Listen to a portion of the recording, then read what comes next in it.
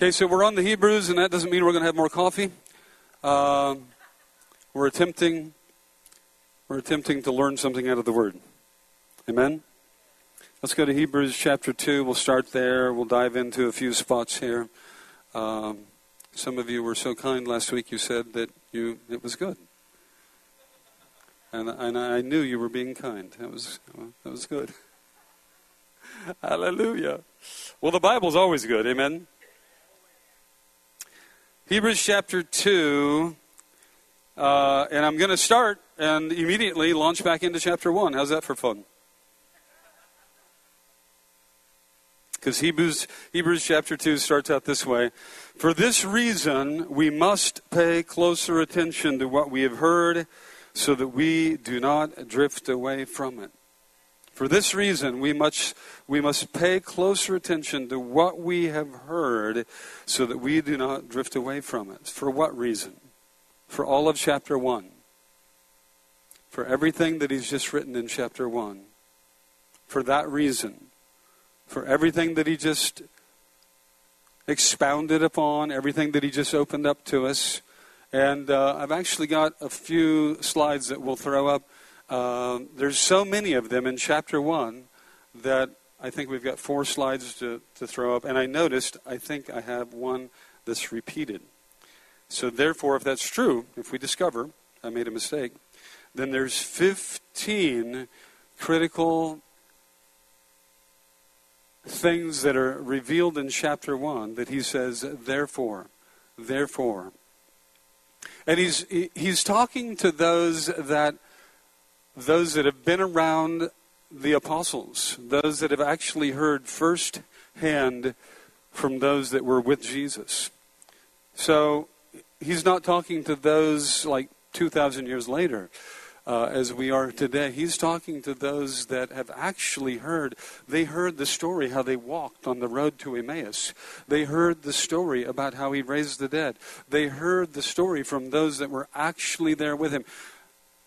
They've actually heard from those who spent 40 days with him after he rose again.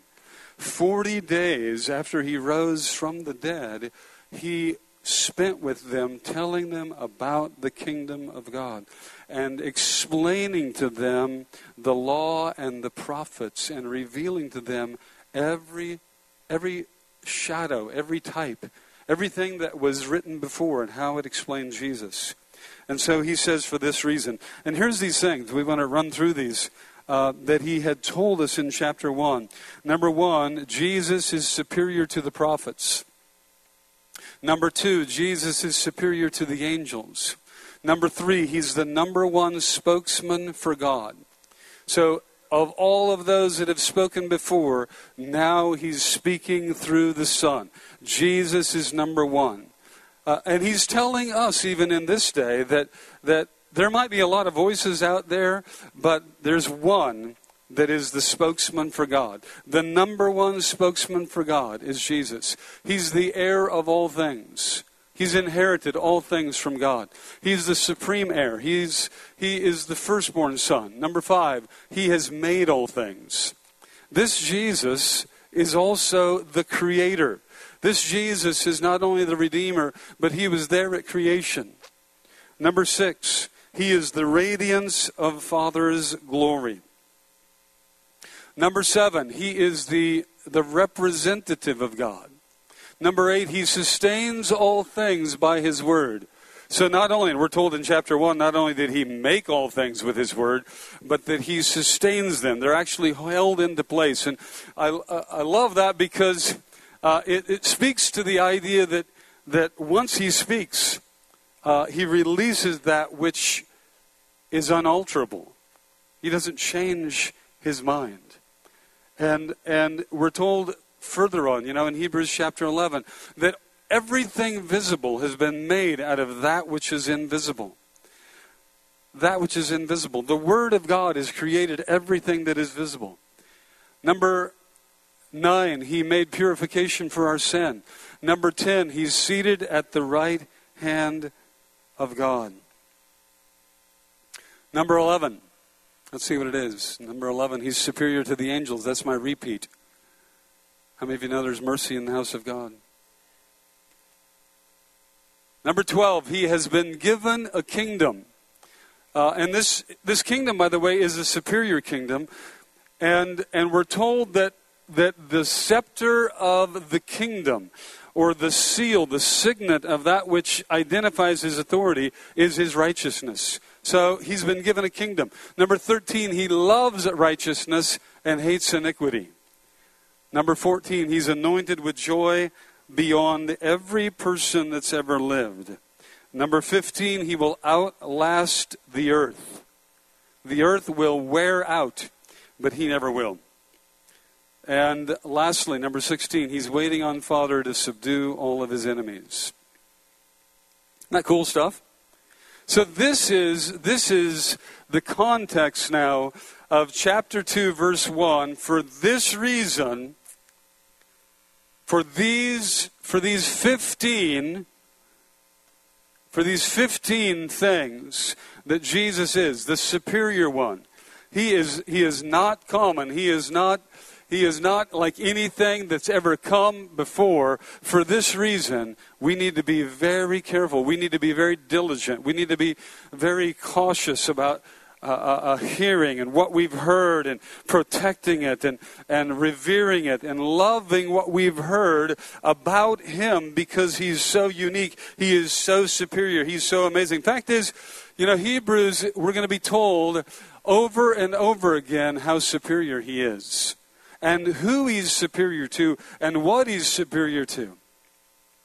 As the writer is elevating, Paul, we believe, is the writer, and the more I read it and the more I meditate on it, the more I believe that's true. But as the writer is lifting Jesus up above every other influence that's ever been, Jesus is being lifted up.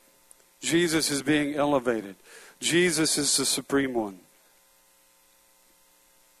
Let's go on. For if the word spoken through angels proved unalterable, and every transgression and disobedience received a just penalty, how will we escape if we neglect so great a salvation? Here he's talking about the law that was given. He's talking about, and by the way, the law, of course, the first 5 books of the Bible are called the Torah, and Leviticus being that which really encompasses much of our understanding about the law, is a huge, I think the passage in Leviticus, or the passages about the law, is like 13 chapters long. This is a huge part of our Bible.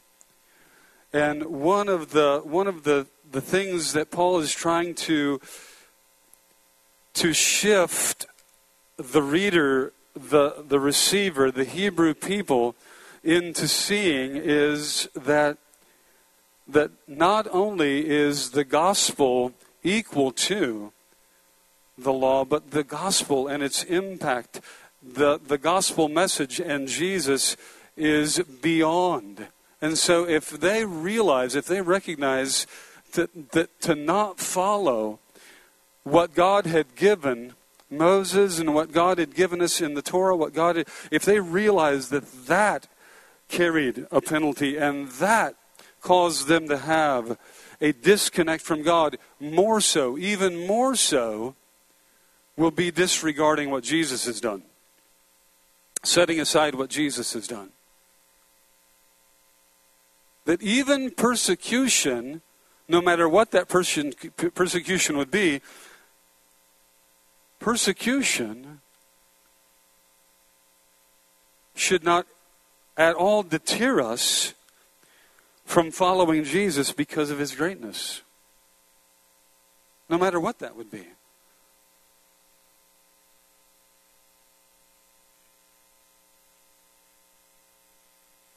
Going on, after it was first spoken through the Lord, it was confirmed to us by those who heard. God also testifying with them, both by signs and wonders and by various miracles and by gifts of the Holy Spirit according to his own will. How many of you know that it was super important? Again, you're introducing a brand new thing. We've got the Hebrew people, and we've got to put ourselves a little bit in the shoes of the Hebrew people and realize what what the writer is trying to do here. The Hebrew people have had a way to God, revealed by God, and revealed with signs and wonders for 1,500 years. So when Jesus comes on the scene, for 1,500 years they've had a tabernacle. For 1,500 years they've been approaching God in a particular way. They've been approaching God with sacrifice. By the way, there's great benefit to this scripture, this book, for those of us that are Gentiles as well. And it was as we observe the nations, because all of the nations took their cues from Israel. And all of the influence of the demonic realm was taking its cues from what God was doing with Israel. That is, creating replica religions. Replica religions that had ritual, that had sacrifice, that had an approach to God, that had a methodology. And so this would also be very applicable. And here we've got 1,500 years now of tradition, of sacrifice, of a priestly system, of a tabernacle that then became a temple. We've also got an understanding that the presence of God is in that building over there. The presence of God is in that tabernacle. It's in that temple. So imagine the giant shift. And Paul's explaining much of this here, but imagine the giant shift when all at once all of that is being set aside and there's a brand new doorway to God, a brand new understanding of what the temple is. I mean, this is, for us, if you were raised in church, this is like, how many of you were raised in church? Hands up if you were raised in church. Sunday school, vacation Bible school, something. So probably half of us were raised in church. If you were raised in church, then the Jewish system of sacrifice and priesthood and offering and temple, and that's where the presence of God is, all of that, it probably, it's not that big a deal to you. Because you've already been raised in a new creation pathway. You've already come to understand. Maybe from birth, you've understood that the Holy Spirit lives in your heart, that you are the temple of the Holy Spirit. But to introduce this to a Jewish audience, to introduce this to Jewish people, to be inviting the Jewish people to come to know God through the Messiah, I don't think they knew this was going to wreck their system this much. They looked forward to the Messiah coming for 1,500 years, right?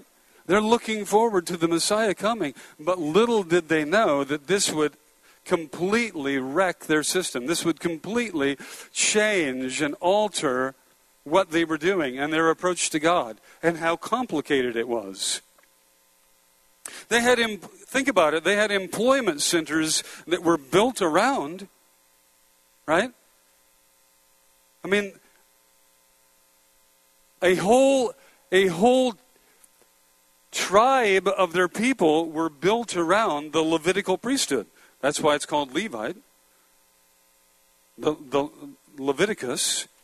And so you've got a whole group of people that are built around this, and then you've got, this is like Microsoft in Redmond. You've got infrastructure after infrastructure of support that has to happen for sacrifice and for offering and for firewood and for things that were wearing out with the tabernacle or the temple.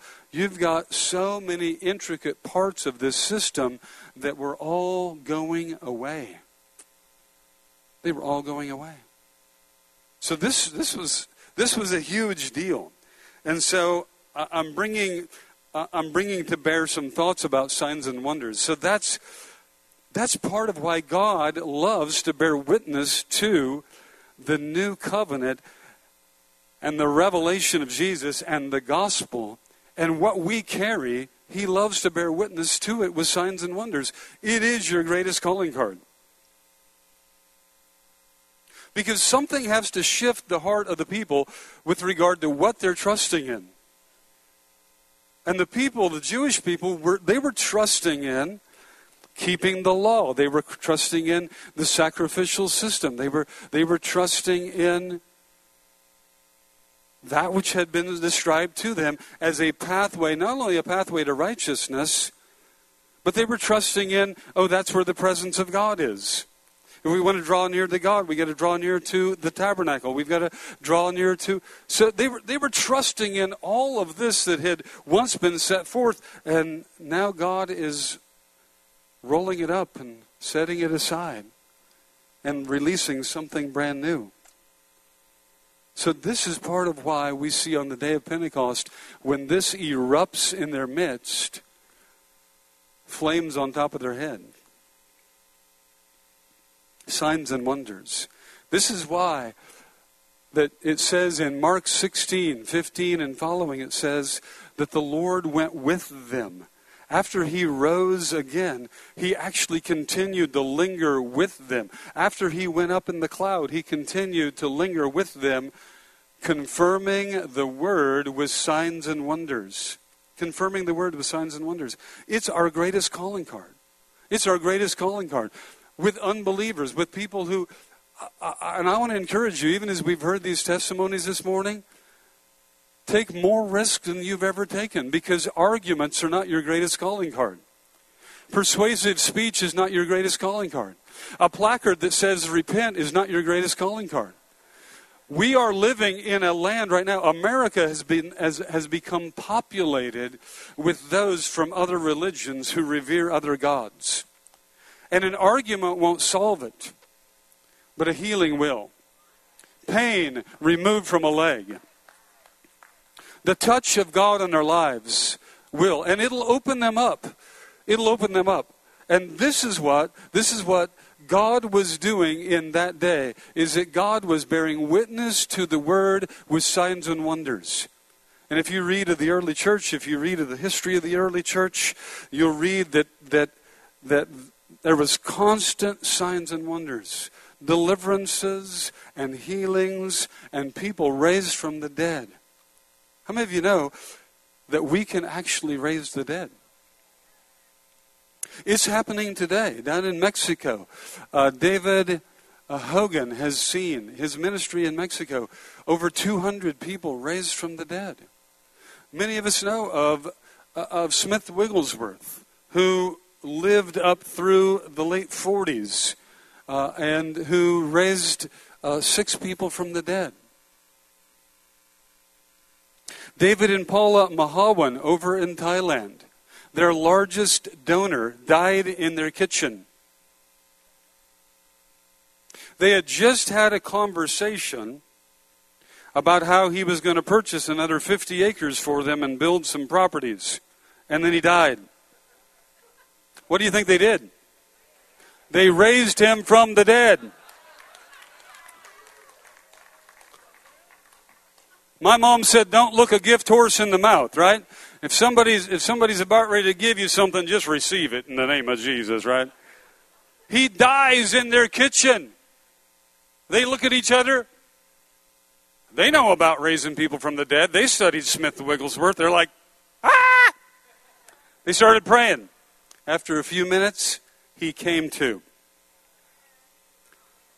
He looked at his wife and said, scared y'all, didn't I? He'd had a massive heart attack. They got him home to Michigan. He went through heart surgery, but God brought him back. How did God bring him back? Through the prayers of the saints. Through the prayers of the saints. He bore witness, the Holy Spirit, Jesus, Yeshua, the risen one, the Redeemer, was bearing witness to the word that he gave those early apostles with signs and wonders. He'll do the same for you.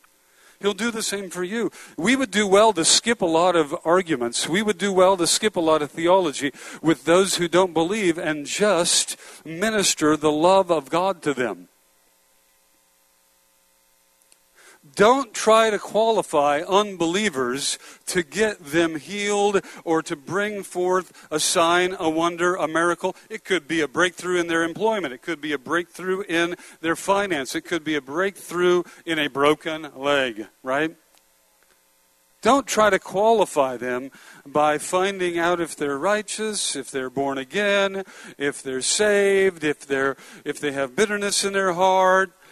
Don't waste all of your time with that. If you have an unbeliever in front of you, they already have some kind of.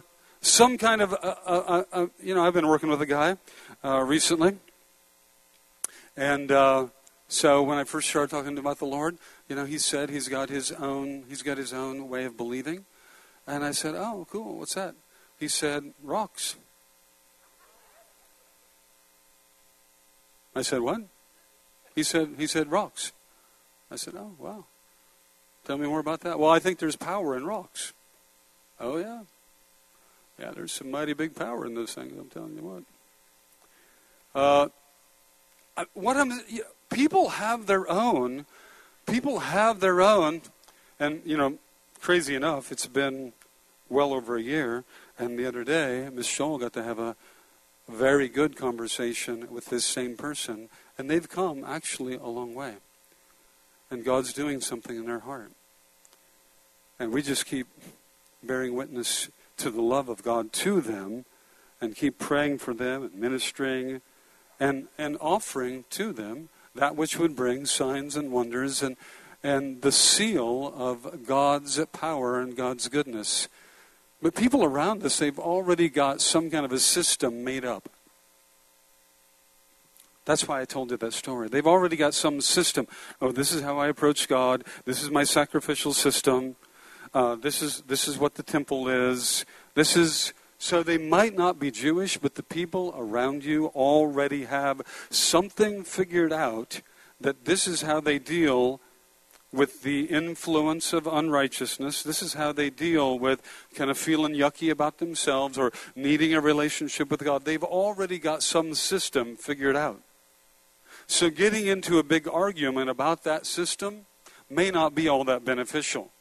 So they might not be Jewish, it might not be animal sacrifice, or it might not be a wave offering, it might not be a meal offering, it might not be a high priest system, but people around us have something figured out, and Jesus is above all of that. Jesus trumps all of that, and He wants to bear witness. He wants to bear witness before you get into deep theology. He will bear witness with a sign, a wonder, and a miracle. Do you remember the story? I don't know if you remember the story of Drew Roos, but years ago, Drew Roos told the story. And a family had brought in a young man who was just struggling deeply with addiction. And he wanted to overcome this addiction, and the family wanted him to overcome this addiction.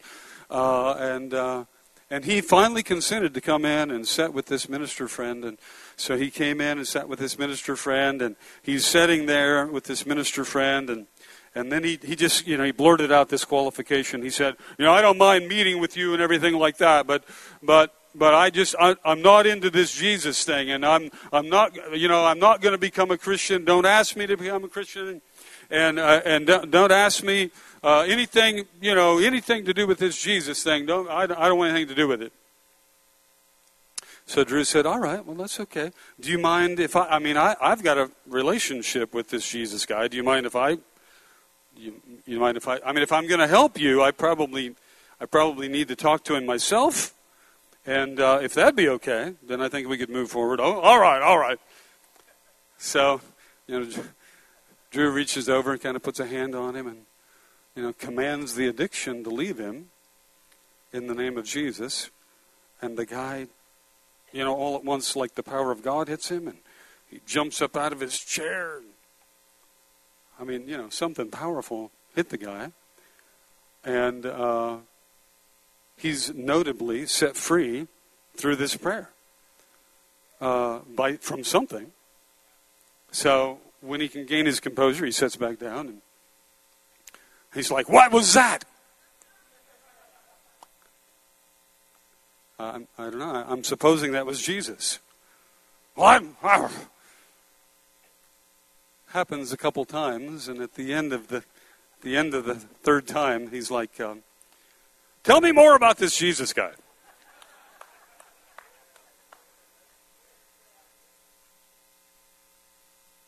powerful things begin to shift in the hearts of those that we love and that we care for and that we have an open door with. Powerful things begin to shift when we allow the Holy Spirit to, when we welcome the Holy Spirit to work with signs and wonders to confirm His Word, to confirm who He is, to confirm that our faith is real, to confirm that He is who He said, to confirm that He's superior. He's 15 things above everything else. He's superior to every other being. And when we welcome, when we invite an application of that into people's lives, way before they believe, crazy, good, wonderful things can start to happen. You believe that?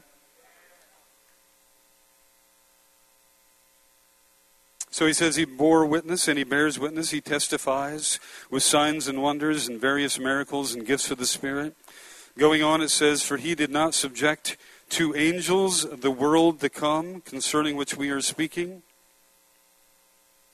But one has testified, saying, what is man that you remember him, or the Son of Man that you are concerned about him? Now, this is Paul reaching into Psalm chapter 8. And Psalm chapter 8 is actually a messianic passage. You know what a messianic passage is? So Israel was looking forward to a redeemer, a coming king. Israel was looking forward to a savior. And whenever Israel would get into great trouble, Israel the nation, whenever they would get into great trouble, they would cry out for this redeemer. They would cry out for the Messiah to come, the promised one, right? And so the word Messiah, it is also used to indicate that in the Old Testament there were passage after passage after passage that were passages about the coming Messiah. So, and those passages look, if you just look at them casually, they look as if those passages are about the immediate context. But hidden within the context is a truth about the coming Messiah, a truth about Jesus. So those passages are called messianic passages. Okay? Isaiah 53 is a messianic passage that tells us about the Messiah. There's just messianic, and once you start thinking about this, once you start realizing, and this is a theme that Paul's going to bring all through the Hebrews, everywhere through this, he's going to bring this theme that actually the Old Testament or the Old Covenant or the First Covenant was actually a shadow of the real thing. That Jesus pre-existed the First Covenant, that Jesus was casting his, there was light cast over his image, that he is the image of God, that he was the image of God from the beginning. And so what we see revealed in the Old Testament and with Israel is actually a shadow of the image. And he's going to bring that to us time and time again.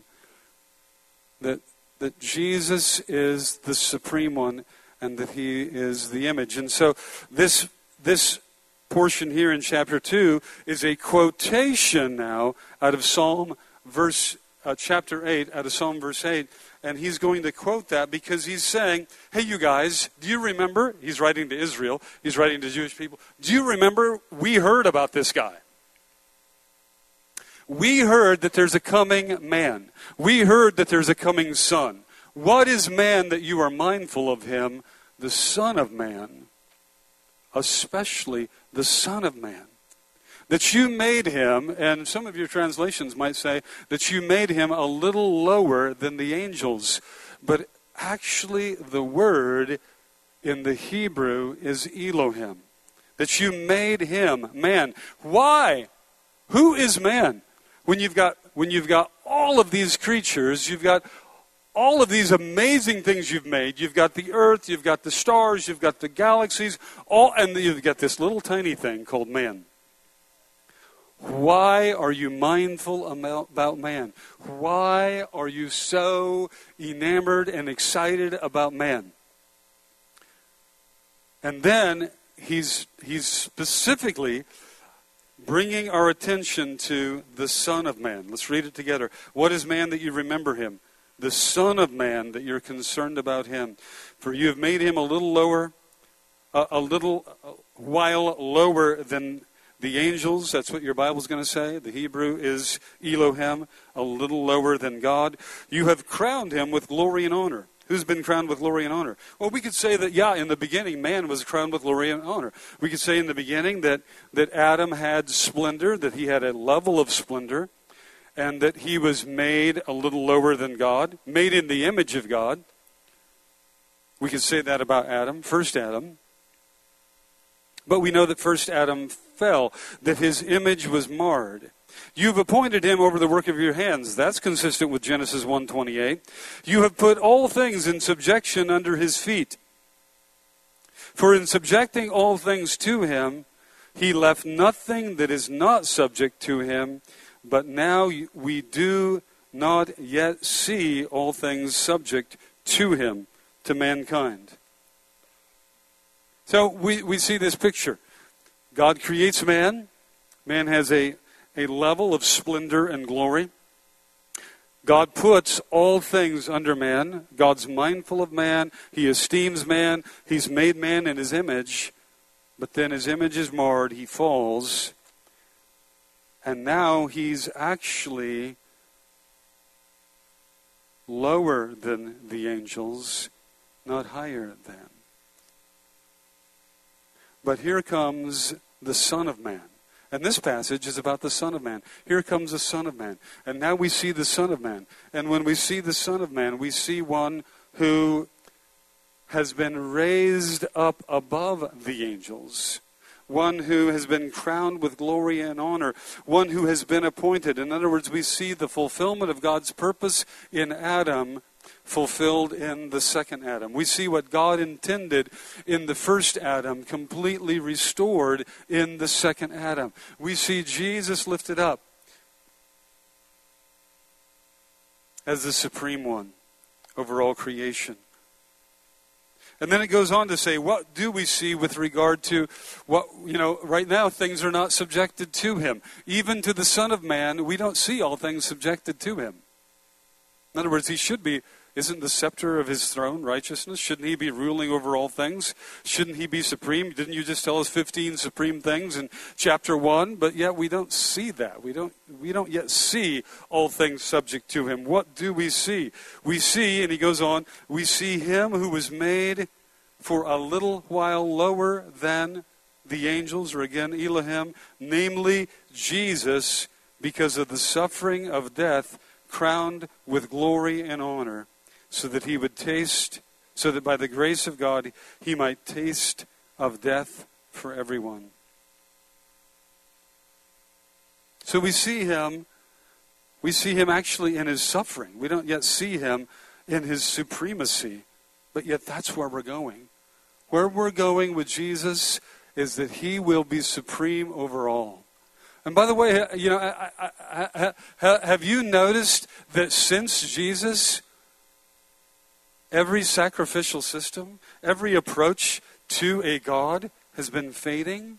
Why is it when we go to Europe that the gods have become relics and stories and myths and fables?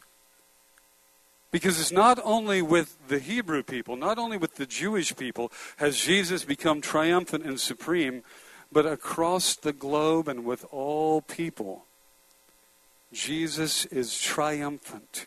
Jesus is, and Father is putting all of these that were really influences of the demonic to those that knew not God. Israel knew of Jehovah. They had a relationship with Jehovah, but all of these other nations, God is putting away and silencing their approach to their deities that were not God, that he might bring all together in Jesus and to Jesus. This is why he starts this little section by saying, for he did not subject to angels the world to come concerning of which we are speaking. He did not subject to angels the world to come. And this is what he's saying.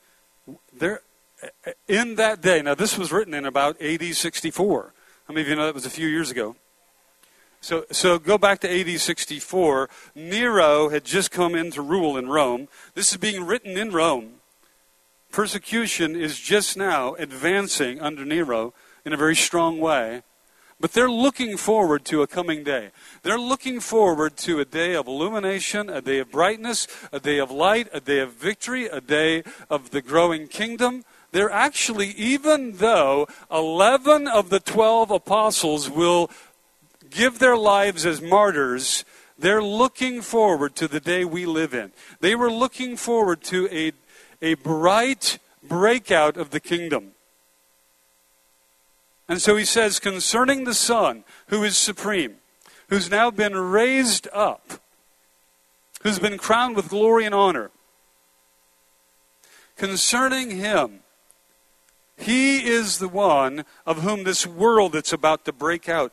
And the word there, the word is, he did not subject to the angels the impending world, or the world is about to break open, or the glorious world that is upon us. And I'm giving you the understanding of the original language here. The world that is soon to be revealed. In other words, his kingdom has begun, and there is a great, vast breakout about to come. And the leader of that kingdom is Jesus. He is the supreme one. And we live in the light of that day. We live in the light of that day where we can approach him. The word says that his sacrifice is sufficient for us, that we can approach him with confidence. Let's stand this morning as we prepare to close.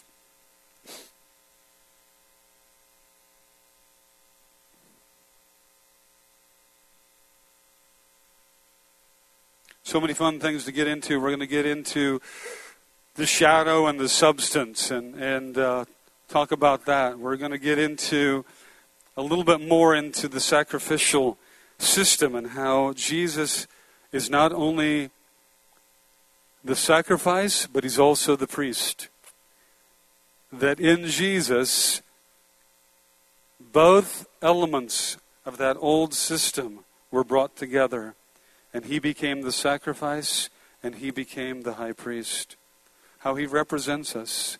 Heads bowed, eyes closed just for a moment. It's been on my heart today, coming into today, that he is acquainted with our suffering. He's acquainted with our suffering.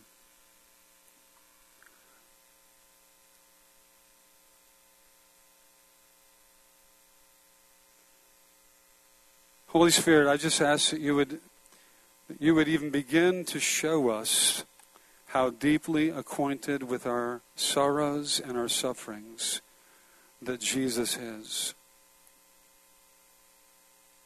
That when Isaiah said he became a man of sorrow, it was an entering into our sorrow. That when he came and faced temptation and testing, it was to understand the human plight. It was to identify with us. That, Father, you've given us a God that is not far off, but you've given us a God who is near.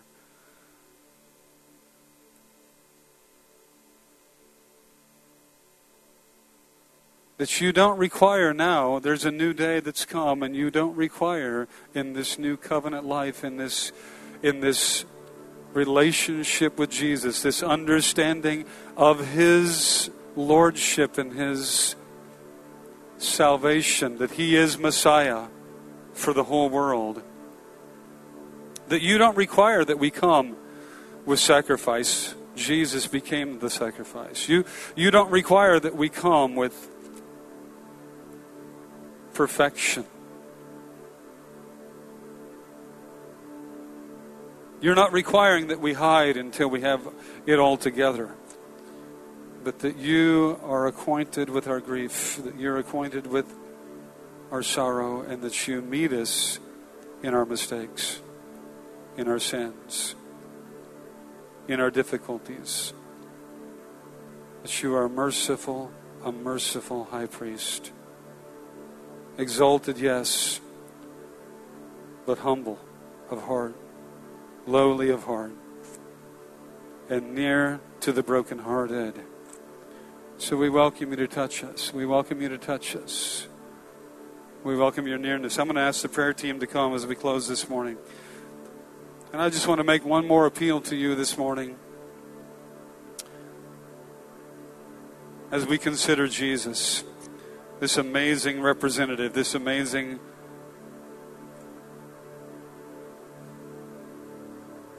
sacrificial representative before the Father, that you would let him mend your heart at the deepest place. That you would let him enter into issues that have caused sadness, circumstances that have caused sorrow, hardship that has been overwhelming.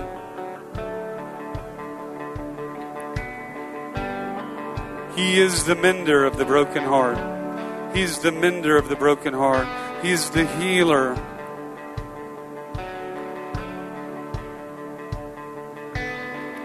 So Lord, we invite you right now. We invite you right now. You who are supreme, that you would come in gentleness, that you would come in redemption, that you would come in your humility and lift us up. And lift us up. Lift us up out of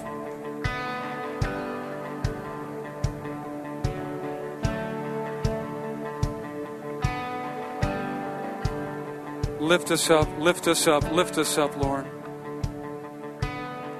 You're the glory and the lifter of our head. And we welcome your goodness. In Jesus' name.